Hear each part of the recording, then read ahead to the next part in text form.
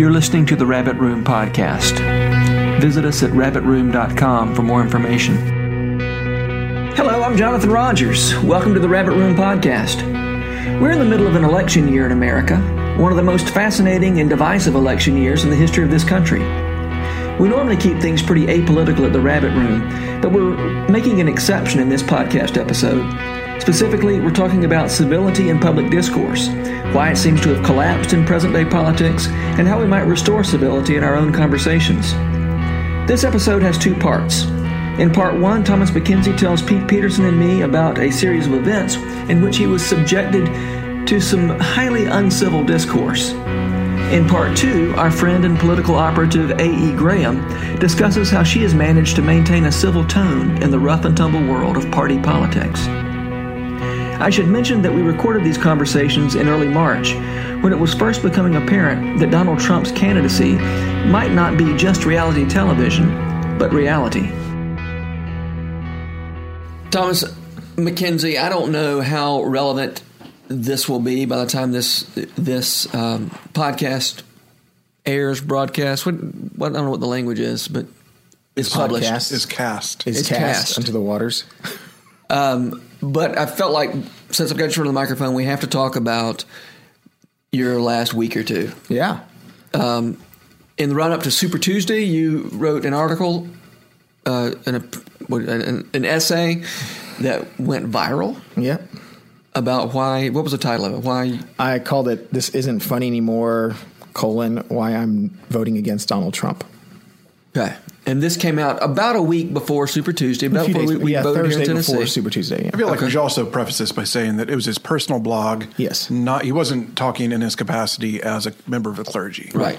And you normally, about 200 people might read something you put on that blog? Yeah, a couple hundred people, maybe. Three. And if it's Anglican specific, the very small niche market, which is Anglicans in America, will read it. So you're talking about, in the hundreds of people. Uh-huh. And how many times, to your knowledge, has this article been read now, less than 2 weeks later? Through my blog alone, 1.2 million. Wow. And page views of that page. Right. And then, not counting it was made into a news article on some other sites where they basically copied and pasted onto their own feed. Some minor celebrity put it on his Facebook page. It's on Reddit. So I have no idea how many times. But 1.2 million that you know of on your blog. Yes, and this was I read this. It was pretty measured. It was thought so. Not especially inflammatory. No. Maybe I shouldn't say it wasn't inflammatory because it did inflame people. That's a good point. So it was inflammatory. It was just inflammatory in the sense that it inflames. Yeah. Yes. So tell us about some of the comments you got. It was funny because it wasn't my intention. It was my intention just to say, and I've struggled with saying anything. I don't ever say anything about politics publicly because there's almost no reason to do it. And what doesn't matter. But this guy, I just was like, I've got to say something. Mainly because I started to feel, this is going to be inflammatory. I started to feel like I'm beginning to understand what it must have been like to live in Germany in 1929, where there's a guy who no one takes that seriously, who says really crazy things. But people are like, he's just saying it to get elected. He's never going to do anything. And I'm not saying that Donald Trump is a Nazi or that he's going to put people in concentration camps, though he does claim he wants to round up and deport 12 million people and keep Muslims out of the country. Those are somewhat similar, but not the same as rounding up people and putting in concentration camps. But I began to feel that sympathy, and I see pictures online. I have some pictures of ministers giving the Sieg Heil, to Hitler, and thinking, were they just thinking, this is the guy, it doesn't matter, it's okay. But anyway, this still level of fascism was really disturbing to me. And so I felt like, okay, I'm going to say something, but measured and not, compared to Hitler. You are being much more inflammatory right this minute than you were in the I am being more article. Inflammatory than the article. Way more inflammatory in the article. Because all I talk about in the article is just his character, which includes his racism. and his misogyny and everything else. But the article is very measured, and it was not about. I didn't use the word fascist, for instance. And I'm not saying that he is a fascist. I'm just saying he reminds me of a fascist. So, right. I don't think he's ideologically consistent enough to be a fascist. Ideologically, he's not anything. He's just an opportunist ideologically, as far as I can tell. But one could argue so are fascists. So anyway, so I wrote the article, put it on my blog that no one reads, really. And I know I don't. Yeah, I know. Why would you? And then tweeted it, and that tweet goes to Facebook, and then just went about my business. And people started sharing it, and I don't have on my blog. I have comments disabled. Yeah, I noticed that. Well, I hate the comments. Yeah, and the only comments I normally get are spam or stupid. Troll stuff. So I have it disabled. And figure if you want to talk to me, here's my email address. You can email me. And so I started getting emails from people I don't know. Same day. Pretty soon, within a couple hours, just basically saying, "Hey, thanks for this. This was really helpful." Yeah. I'm like, "Oh, and I'd respond, "Oh, thanks very much." And then I got one from somebody that was kind of angry. And I wrote back and I was like, "Hey, you seem kind of angry. Can you explain that more? Because I don't really understand." I had one guy that first day, the email was just something like, "You're an idiot. Go yourself." And I went, "Whoa." So I wrote him back and I was like, "Well, I don't understand why you think I'm an idiot. Can you explain that to me?" I followed his email address was like his corporate email address, so he has a little company. And I was like, "Hey, I see that you own this little company." And that's great, like marketing technique. Yeah, it really is. On your letterhead, send out angry emails to people with an expletive in it. And I said, I see that you're the founder of this little company, and I'm sure you're an intelligent person, so I don't really understand why you say that to me. And he wrote back and said, "You're right. I'm sorry. I'm just really angry." I said, I get that you're angry. That makes sense. And I forgive you. It's cool. And that was sort of the way it went for the first few hours.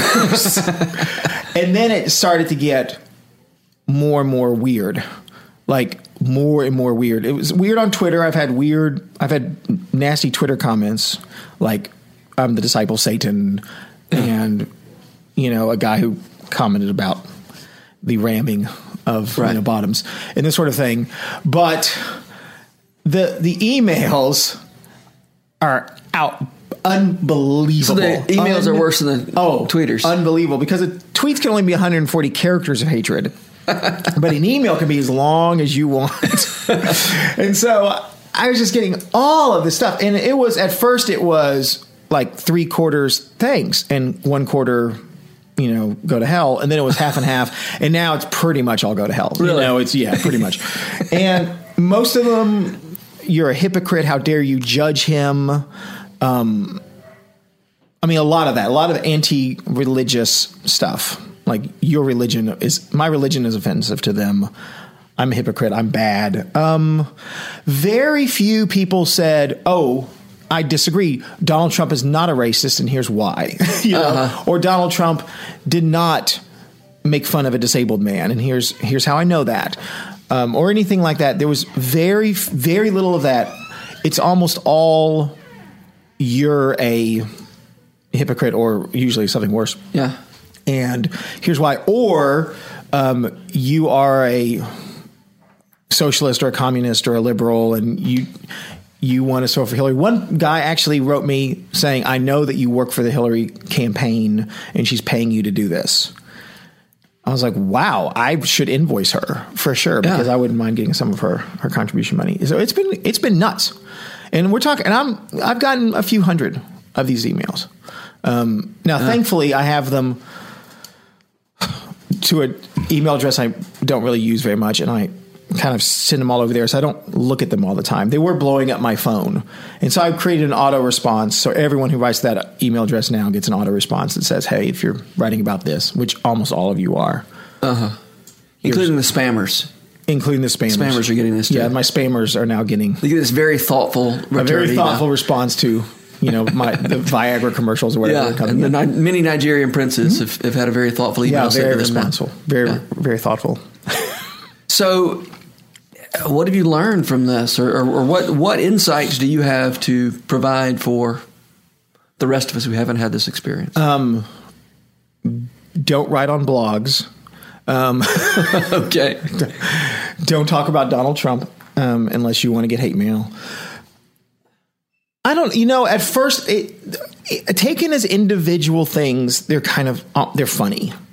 Right. Like when someone says you're a disciple of Satan, okay, right. You don't know me. That's funny. Yeah. A couple people, I've wondered if they have some kind of disability. Mental disability. And so I've been trying to be nice to them. Right. Because the way they write is just that odd. Yeah. But the people who seem to not be mentally disabled, who really do seem to just be really angry, like I say, at first it's funny for a while, but the amount of it began to really burden me. And I have a friend who's famous for something else, and he wrote me an email that said, "Hey, just want you to know, I get these things too because of some of the way he interacts with the universe." So he gets a lot of hate mail from people on one political part of the spectrum, and he said, it's just what you're doing is the best you can do, which is try to laugh it off. He goes, but it does begin to wear you down. Yeah. And it does. So you use the verb burdened or verb. Burden is good. It's a past participle, but it's a burden. It's like what kind of burden though? I mean, what do you mean when you say it's burdensome? Like, do you start to believe that maybe some of it's true? No, I don't believe that I'm a hypocrite or I'm bad for writing what I did. More like just to have. There are people who, in their heads, they have an inner critic who's always telling them, you suck. I don't honestly have an inner critic. That's not me, We've noticed that. I'm surprised you say it out loud. Right. But. So I don't have that in my head. And so to have, a few hundred people at least in the outside of me kind of pointing fingers at me and yelling, epithets over the past week has been burdensome. It's been wow, that's very painful. That hurts. I guess that's what I was asking. By burdensome, you mean it's painful and hurtful? Is it you mourn for our country because there are hundreds of people who act this way? No, I don't. I fully am aware of human sinfulness. I'm aware of my own human sinfulness. I'm aware of theirs. I don't. This does not make me think that humans are worse than I thought they were before. Okay. It just makes me feel oh, look, human sinfulness. People get angry. They vent. I don't believe that most of these people would say these things to me if we were in the same room together. But behind your screen, when you've had a couple of drinks, sure, of course you're going to send an inflammatory email to someone you don't know who's not going to respond to you. Of course. Of course. Of course you're going to troll. That's what you do. That's okay. I've been mean to people on the internet too. Have you tell us about that? Oh, when the internet was younger, I used to think, oh, this is fun. I can say, saying snarky to this guy. I'm typing with my fingers. Yeah, right. I can say something snarky to this guy, and he doesn't even know who I am or anything else. Ha ha ha. And then after a while, I didn't do that very much, but I did some of that. And then I thought to myself, this is not cool. Yeah. This is not appropriate. I shouldn't be this kind of person. And that's when I started using before it was cool on the internet, I started using my own name on everything. And, when I got Twitter, it's my name. It's not something. I blog with my own name. Because I felt like I needed to be able to be integrated and take personal responsibility for myself in the real world. Can I make an observation that maybe is a little bit of a sidetrack? Just Please. Read for the first time Dr. Jekyll and Mr. Hyde. You read this? Of course. You read it? Uh-huh. And this was not my insight. It was my wife's, who is way smarter than I am. But she pointed out the parallel between that guy's kind of addiction, duality kind of thing, and the way the internet works on us. Yes. Because the internet enables us to kind of generate our own Hyde personality, which in the story, Dr. Jekyll created this ability to separate the evil parts out of himself, and then that evil part of himself could go do whatever it wanted, and he could enjoy it while not having to worry that it had any impact on his actual life and his good character, which is what trolls do on the internet. That's what we do. I mean, I don't want to just say it's other people. I think we've all done it to some extent. But the danger is that in the context of Jekyll and Hyde, like the troll slowly began to take over until the good person could no longer exist. Yes. You know, and that's what bothers me about this kind of internet culture here, where people think, oh, I can just do this stuff that doesn't have any repercussions on my real life. Right. But eventually that thing can overtake the good person that's behind it. Does that make sense? Of course it does. It's like Saruman, right? You know, like which almost makes me think. I mean, maybe on the internet, you know, maybe your name should have to be bound to everything you do because people have suggested those kind of things. I'm not. I'm just saying that I can see where that kind of argument comes from. I wish that that people's names were bound to everything they do, but weirdly enough, I don't think that would stop some people. Yeah, true. I think some people don't care about their name enough to hold back. Well, I mean, you're getting these people putting their real names on these emails you're getting, right? I don't think it's not public either. Yeah, that's true. Yeah. You mentioned that you do this. How do you do this? Well, I think I'm, you know, kind of like, like Thomas when I was younger and the internet was newer. You didn't fully comprehend the effects of the way you acted on the internet. So it was a lot easier to get in arguments on message boards and maybe be nastier than you would be in real life. And I've since learned that is a bad direction to go. But like, I'm still tempted by it sometimes, you know, like somebody will say something that I just think is completely ridiculous. And here I have the ability to punch back anonymously and like, I want to do it, you know, and every now and then I do. And I almost always regret it, especially if I tell my wife that I did it. But we have come to part 2 of our show. A.E. Graham has been involved in Republican Party politics for most of her adult life. For 6 years, she was a speechwriter for a U.S. Congresswoman. She led a team of writers for George W. Bush in his second term as president. If you received a birthday greeting from George W., or if you read the presidential proclamations declaring Leif Erikson Day, General Pulaski Day, Math Day, or Asian Pacific Islander Heritage Month, you're already familiar with A.E.'s work. She has also written speeches for the Republican National Convention. In short, she is a highly accomplished woman. But here's what impresses me most about A.E. Graham. She is a person of strong political convictions. She is very much a committed partisan, and yet she is level-headed, fair-minded, and one of the most civil people you'll ever meet, no matter how hot the topic she's discussing. I've never known her to go for the oversimplification, emotional manipulation, or ad hominem attacks that come so easily to political polemicists on all sides. Whether you agree with her politics or disagree, I think you'll find that A.E. Graham is a model for civil discourse. She sat down with Pete Peterson and me for a very civil conversation that I think you'll enjoy and benefit from. Also, late in the conversation, you'll hear Randall Goodgame, who sat down in medias res, as the Romans used to say. A.E. Graham, welcome to the Rabbit Room podcast. Thank you. We invited A.E. Ashley Elizabeth Graham to join us. We have Pete Peterson here as well to talk about civility and public discourse. You strike me as a person who believes in the process. Very much. How you still believe in the process is spectacular. I mean, start there. Yeah. How do you still trust the process after having your sort of many years of touring the sausage factory? Okay, so have you ever seen King Ralph? No. Oh, you ever seen King Ralph? No. I am terribly disappointed. It's this John Goodman, Peter O'Toole movie, I think from the 80s or 90s. Nothing? Okay. The whole premise is this terribly plausible idea that the entire royal family is having their picture made at once and they all get wiped out by electric shock. And to save the monarchy, they have to find a guy who can become king. And it's John Goodman. It's John Goodman, who is a lounge singer in Vegas. He comes to London. They teach him how to be king. Okay. And there's this moment where he says to his secretary, where he also makes this joke about, if you've been secretary 20 years, then you must be really good at typing, which is all kinds of hilarious. But he says, how do you become king? I mean, what is it about this? And Peter O'Toole answers, and of course I'm paraphrasing, that it's the work of the gods that must be borne by man. And that's always stuck with me as the process, that it is the work of the gods, and that this process is more or less deciding where the levers move.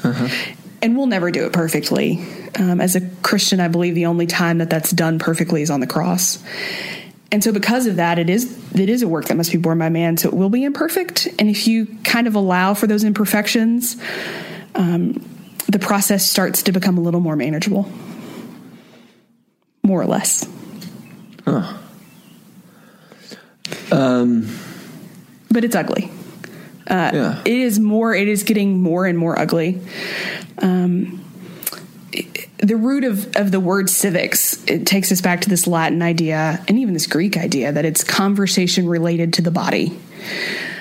We've taken that to mean, and our aristocratic brothers and sisters took it to mean in the 15th and 16th centuries, that it was kind, and it was virtuous conversation, and it was conversation of the court. It was of highfalutin people. That was civility. When in reality, civility is just the conversation of the body. So I think we've abandoned this notion that we can talk about politics that we can't talk about them if it's unkind, which is a complete abandonment of what the word actually means. So which is why I talk so much about the process, because it is the work of the body. If I could see more of the inner workings of the political process, would I be more encouraged or less encouraged? So if you're watching a House of Cards version, much less encouraged. I'm sorry, what? If I were watching a House of Cards version of the real process. Right. I mean, this kind of intrigue, power struggle, dalliances, affairs, money bought kind of process. If that's how you view it, you will be much more discouraged. For more or less, the process is really bland. The thing that money drives politics is to some extent a little true. But even recently, you can ask Eric Cantor in the Virginia 7th, all the money in the world, and the people in his district chose not to reelect him. So at the end of the day, it comes down to the conversation you're having with your constituents, and that's really how you move the lever. It's not as sexy as money and intrigue and drugs and scandal, but it's a pretty boring process. Do you think House of Cards is doing damage to I really do. And I love The West Wing, but I think that show also did some damage to, now we're seeing this generation of politicos who went into it because they watched The West Wing and they have this romantic notion. And asking people to raise their hand is a very romantic notion, but it's drudgery. And I think this drive to make it sexy is really bad. Government doesn't look good in a bikini, and so it shouldn't be a sexy effort. Yeah. So I've got a question. I feel like more than any other time in my lifetime, the public discussion of politics is so polarized that there is no more room in the middle for, I'm in the middle, but I don't feel like anybody's listening to me, and I don't feel like there's anybody speaking for me in politics. Yeah.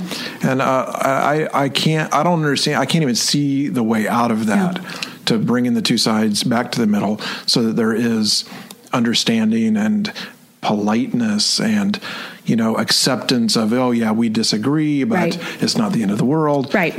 Do you see a path forward where our country could potentially reclaim that? Not just in the political arena, but even in just public discussion. Because I feel like there are, I could go to a house party, and because I know what another person thinks of something, I'm not going anywhere near that.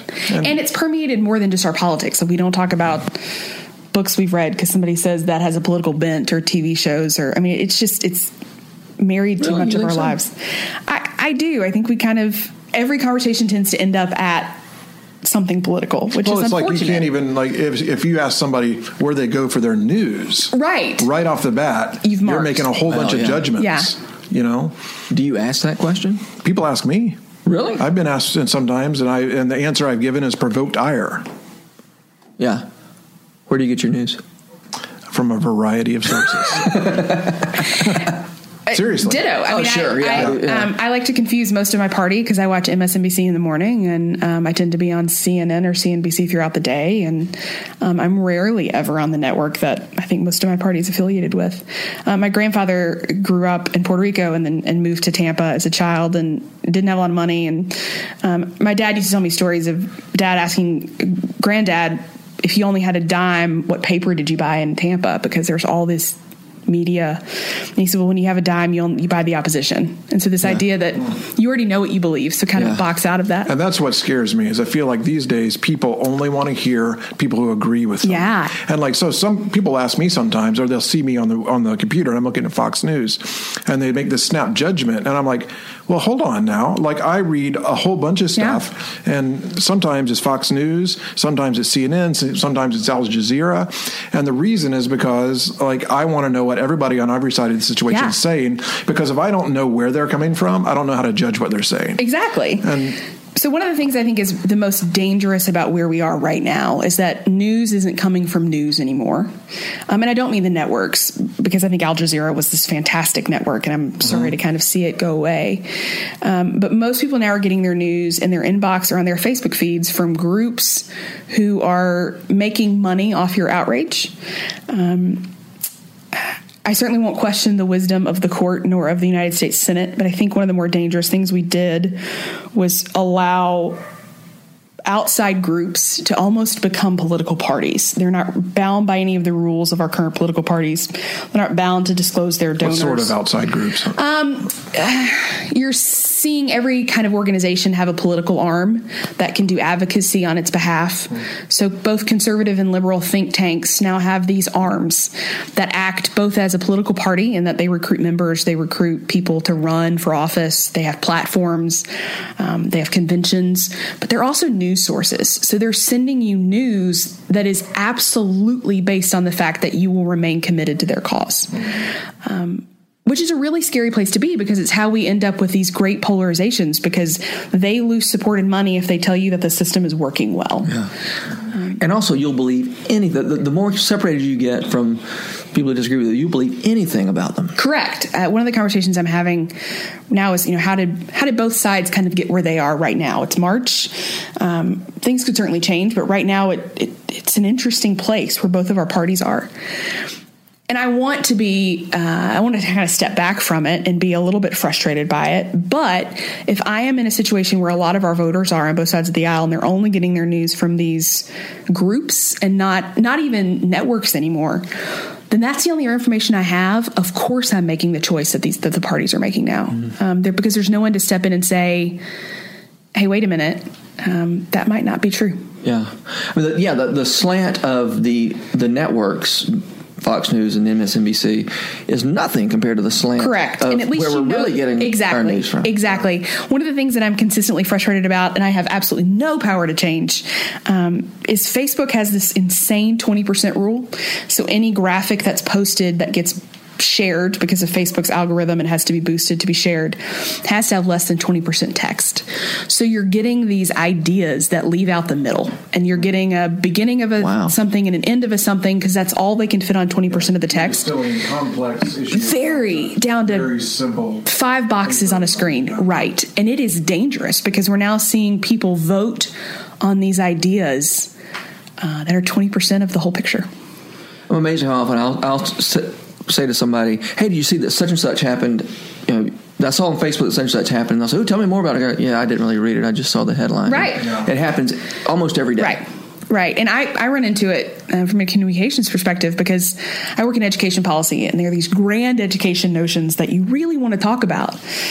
But for Facebook to boost it and your people to see it, it's got to have 20%, and it's hard. Man, so what's the solution? Like, I don't expect you to have the solution. But well, they have a ways plan to, for ways it. to, we invited you for solutions. Like, how do you turn the ship? Call Mark Zuckerberg. I think we're getting there. I think you really are seeing this kind of pendulum swing back from I love social media. I was an early adopter of it. I've championed it. I love the way that it quite actually has changed the face of the world. But we're going to have to encumber ourselves with the belief that it can't be all we know. We're going to have to say, okay, this is what's been given to me. Is there more information I don't have? Go to the source. I spend a lot of time pushing people to congressmen and senator and governors' websites. They put out their own press releases. Yes, they're slanted to their agendas, but you will then know their agenda.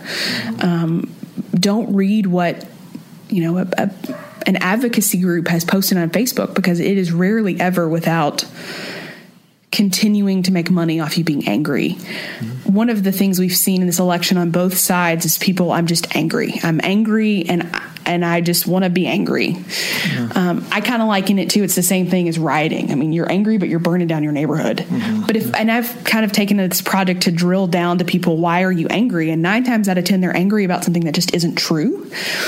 But they've held this belief for so long that no amount of my saying, well, actually, Congress doesn't have free health care, will change that they're angry, because nobody has challenged that belief for 4 years. So it's the truth. Mm. So it bothers me that, and this is a little bit of a change of direction, I feel like part of what governs the way that I interact with people on the public and political level is, like, I'm called as a Christian to love my enemy as well as my neighbor. And that doesn't say agree with your enemy. It doesn't say agree with your neighbor. It says love them, right? Which, whatever else that means, it definitely means don't yell at them and call them names. And so it's deeply disturbing to me that to see that, and a lot of the time, some of the most angry, volatile, like vicious voices out there are those that claim to be Christians. Yeah. And like, it embarrasses me as a Christian, and I don't want that person to be the voice of Christ in the world. Right. Not that person. I mean, these kinds of people who are clearly not being the voice of Christ, but to those outside of the church, that's what it seems like. Right. Although, can I just challenge one tidbit there? The language of enemy. I mean, who's your enemy? Right. I mean, politically speaking, I mean, is a person who's voting for a different candidate really your enemy? Right. And I agree. I thought about that before I said it, and my answer would be that we're called to love everybody. Yeah. So maybe that's the better way to say it right here. Love the opposition. Right. Love even those who oppose our point of view. Yeah. So an interesting story to that, and a very profound movement in 2006. At the time, Senator Brownback, my party Hillary Clinton's kind of been in the position of the enemy for a long time to Republicans. And he was very public about a reconciliation with his faith, that I can't hate her. And made a very private apology to her on behalf of his faith and what he believed, and a public apology was much shortened, that Christians should be called to love, and that he had not done a good job of that, which I think is commendable. And I'm reminded right now we're in a season. And he probably got hate mail from Christians about that. A lot of it. Yeah. A lot of it. And I suspect that's still one of the reasons his polling numbers, even in his home state, are lower than they probably should be. But we're in the season of Lent, and so we're walking very closely to Palm Sunday. We're walking very closely to the story of Barabbas being released instead of Christ. And I'm reminded, and I don't say this to marry the faith and the work of government. They're not the same. Voting isn't a sacrament. But the idea that the voice of the mob is rarely ever the right thing. And so while people are angry, and they are furious, and sometimes justifiably so, the voice of the mob is dangerous. Great insight. We've been talking about anger. Seems like a couple of years ago we were talking about fear. Sure. It's easy. It's really, really easy to manipulate you. I have a hard time as a speechwriter.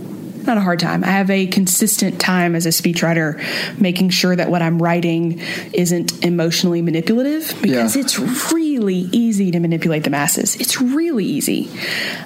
Loft sounds pretty and people want to like it. And so the higher you can take a speech, the more people react to it. And then all of a sudden there's a following of it. I'm curious about that. I'm sorry. Suddenly there's a what? There's a following of it. I mean, just because it sounds pretty, people will gravitate to it. Right. So I respect the fact that you consciously try not to be manipulative through emotional language or whatever, but isn't there also a place for that? Because like I read Martin Luther King stuff, and it's incredibly, I mean, you can say manipulative because it's moving me, right? And it's high, lofty language and all that stuff, and that's part of what makes him so great. Sure. So, why would you stray away from that if you thought you could use it to your advantage? So I say as a Republican that one of my favorite speeches in the world is President Kennedy's speech at Rice University, that we choose to go to the moon. I don't think we would have gone to the moon without that speech. I think the good is motivation. The deviation of the good is manipulation. So it's a good thing to motivate people to a cause as long as the cause is a tangible thing. I think you start to manipulate when you motivate people to fear, because it's not something you can touch. It's an action to incite something. When we chose to go to the moon, and President Kennedy said we were going to do it in this decade, the backside of that is support your elected officials as they start that work, because we're going to spend a lot of your money to do it.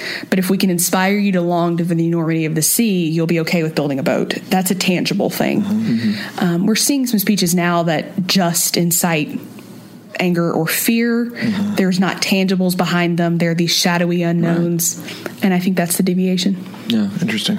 I like how you said how you said it. About what manipulation is, but where I was going in my mind is manipulation. When I think about someone manipulating me, it's when they're saying something they don't actually believe, but they think that I believe, to help to bring me to their cause. That's fair, yeah. So like, it makes me think of, I recently read have you read Bonhoeffer?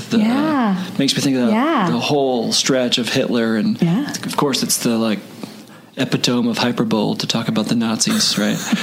It's the Hitler paradigm, is that right? Yeah. But that's what he did. It's absolutely true. He was all about God bless Germany and like the peace of Christ. Exactly. He didn't care. He was so not a part of who he was, but he knew at first he needed to get the German Christians on his side. And he did. And they voted overwhelmingly for him. And it was on this notion, of course, we had seen the Great Depression here, and it traveled across the ocean as economic disasters tend to.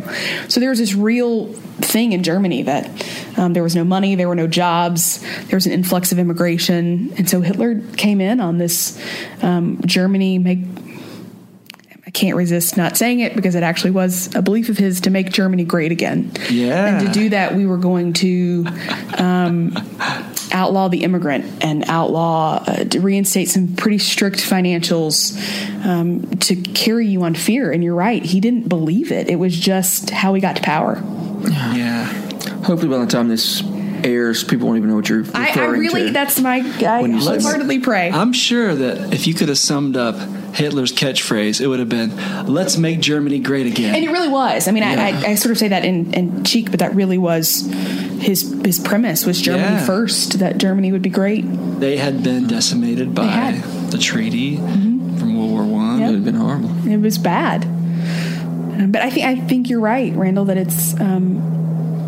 it's a belief that you don't have. And in the history, we have this grand history of civilization to show us that when leaders tend to espouse beliefs that they don't hold, it very quickly becomes violent. Wow. Okay, at your Hutchmoot talk, you talked about the idea of the Via Media. Yeah, I'm a big fan of the Via Media. Thanks for asking. Why don't you talk to us about it? So one, Madam Secretary, if it's a show that's still on when this airs, totally hijacked my whole thing about Via Media, because if you watch it, the Secretary of State is married to a religious professor, and Dr. McCord espouses the greatness of the Via Media, and I kind of feel like ABC stole it. But it's the idea that the Catholic Church has long hold, and it's not unique to just the Catholic Church. The Buddhist. Sorry, can I interrupt real quick? Yeah. Could you just really quickly say that slowly and define that term? The Via Media, who have maybe not heard it before. Yep, it's the Via Media. It quite actually means the walk down the middle. The Catholic Church has taught it. The Islamic faith teaches it. The Buddhist faith teaches it. More or less, the Jewish faith teaches it. The idea that when dealing with the other, especially in matters of the body, that extremes of excess and extremes of restraint are both bad, and that the way of justice and of prudence is down the middle. And this was this great moment for me. Cardinal Dolan has spoken a lot about it. Pope Benedict spoke a lot about it. I'm totally stealing from them. But they talk about, Cardinal Dolan especially, Christ never talked about which tax code was more just, a 4% or a 6%. So if we're voting and acting and adjudicating and legislating on the voice of Christ, which most Christians are, what do you do? Because the scripture doesn't tell me about Medicaid reform. It doesn't tell me about education spending. Well, the most just thing to do is to walk down the middle and find that place where it's neither an excess or a restraint. And I think it's the prudent way forward. But it doesn't get a lot of votes. And so that's... And that kind of brings me back to my concern is like, I'm afraid that because I tend to walk down the middle, that I'm becoming more and more irrelevant as the polarization happens. Yeah, I think there's more of us than there are not. We see from time to time, Russ Feingold was this great Democratic senator, very much a moderate, got unfortunately ousted. So we do see where these great moderates lose office. But more or less, the electorate will have to decide that they're okay with it and give their elected officials the grace to come to the middle. My experience with elected officials on both sides of the aisle is that's where they want to be. Mm-hmm. They know that's the best thing. But the only people they hear from are the people who are on the ends. Yeah. Well, but my one concern about the via media, as you've described it, is that as seems to me it's a principle to get us in the neighborhood of the right. Sure. But as things sort of shift, I mean, sometimes things, both the right and the left shift to the right or to the left. I mean, sometimes they go farther apart. Sometimes the middle shifts. The middle as does things shift. Yes. Shift. So, I mean, sometimes people are looking for something a little more nuanced. No, not more nuanced. A little more. Maybe a little less nuanced. I mean, a way to say whatever whichever way the cultural winds are blowing, there's something that's true. Sure. I guess you're suggesting that whatever's true is somewhere between the poles. So I don't think it affects what is truth. Uh-huh. I don't think it affects what you hold as truth or what is held as truth. I think it's absolutely in the relationship with the other. Uh-huh. Right. So there are things I know politically to be true, and I believe them to be true. The process is held up, though, that you might believe something very different to be true politically. Uh-huh. But if we're talking about great moral truths, I contend that the days where we actually legislate on great moral absolutes are few and far between. Mm-hmm. And to steal an Aaron Sorkin line, they tend to come with high body bags. I mean, that's just the reality of great truths in government tend to function on at times where there has to be. But legislation tends to not be something that is an absolute good or an absolute bad. It just is. Mm-hmm. All economics has shown us that a 4% swing either way in the tax code is okay. But anything more than 4% in raising or in lowering causes catastrophe. So some party platforms are that you don't touch it at all, which fits that 4%. Some are that you raise it 30% to fix the coffers, which affects that. So there's 4% on either end that is right, and it's just how we interpret where that swing is. Mm-hmm. So with regard to the other, it seems to me that the via media is a way of acknowledging that even though you and I disagree, this isn't a case of I'm right all the way and you're wrong all the way. Right. Well, it's kind of the practical outworking of love thy neighbor, right? Right. Like we're going to find a way to compromise and... Okay. If we're going to be in relationship. Right. Unless I'm just going to turn around and walk away and never speak to you. And there might be times for that. Right. I mean, because the language of the via media, it seems to me in our political climate now, I mean, people do think we're talking about major moral issues and not just matters of policy or matters of... Sure. And there are questions of life. There's very strong opinions on what is absolutely right. And there are very strong, for example, opinions on then how that is legislated, if it can be legislated incrementally, because then that's an acknowledgement that it might be not a good. Right. So even in these absolutes, we see if we can come to the middle of that absolute, we're probably doing the next best right thing, which I think is what government should be. It should be doing the next, whatever that next best right thing is. Yeah. But I'm not elected, so I get the power and the wisdom of the backseat to say these things. But as an elected official, it completely hinges on your constituency believing that that's an okay thing. Right. Yeah. Hey, thank you so much for being here and sharing your wisdom. This has been really fun. Thanks. For more information about the Rabbit Room and the Rabbit Room podcast, visit us at rabbitroom.com. The music on this podcast was composed and performed by Andrew Osenga from his album Solar Wind.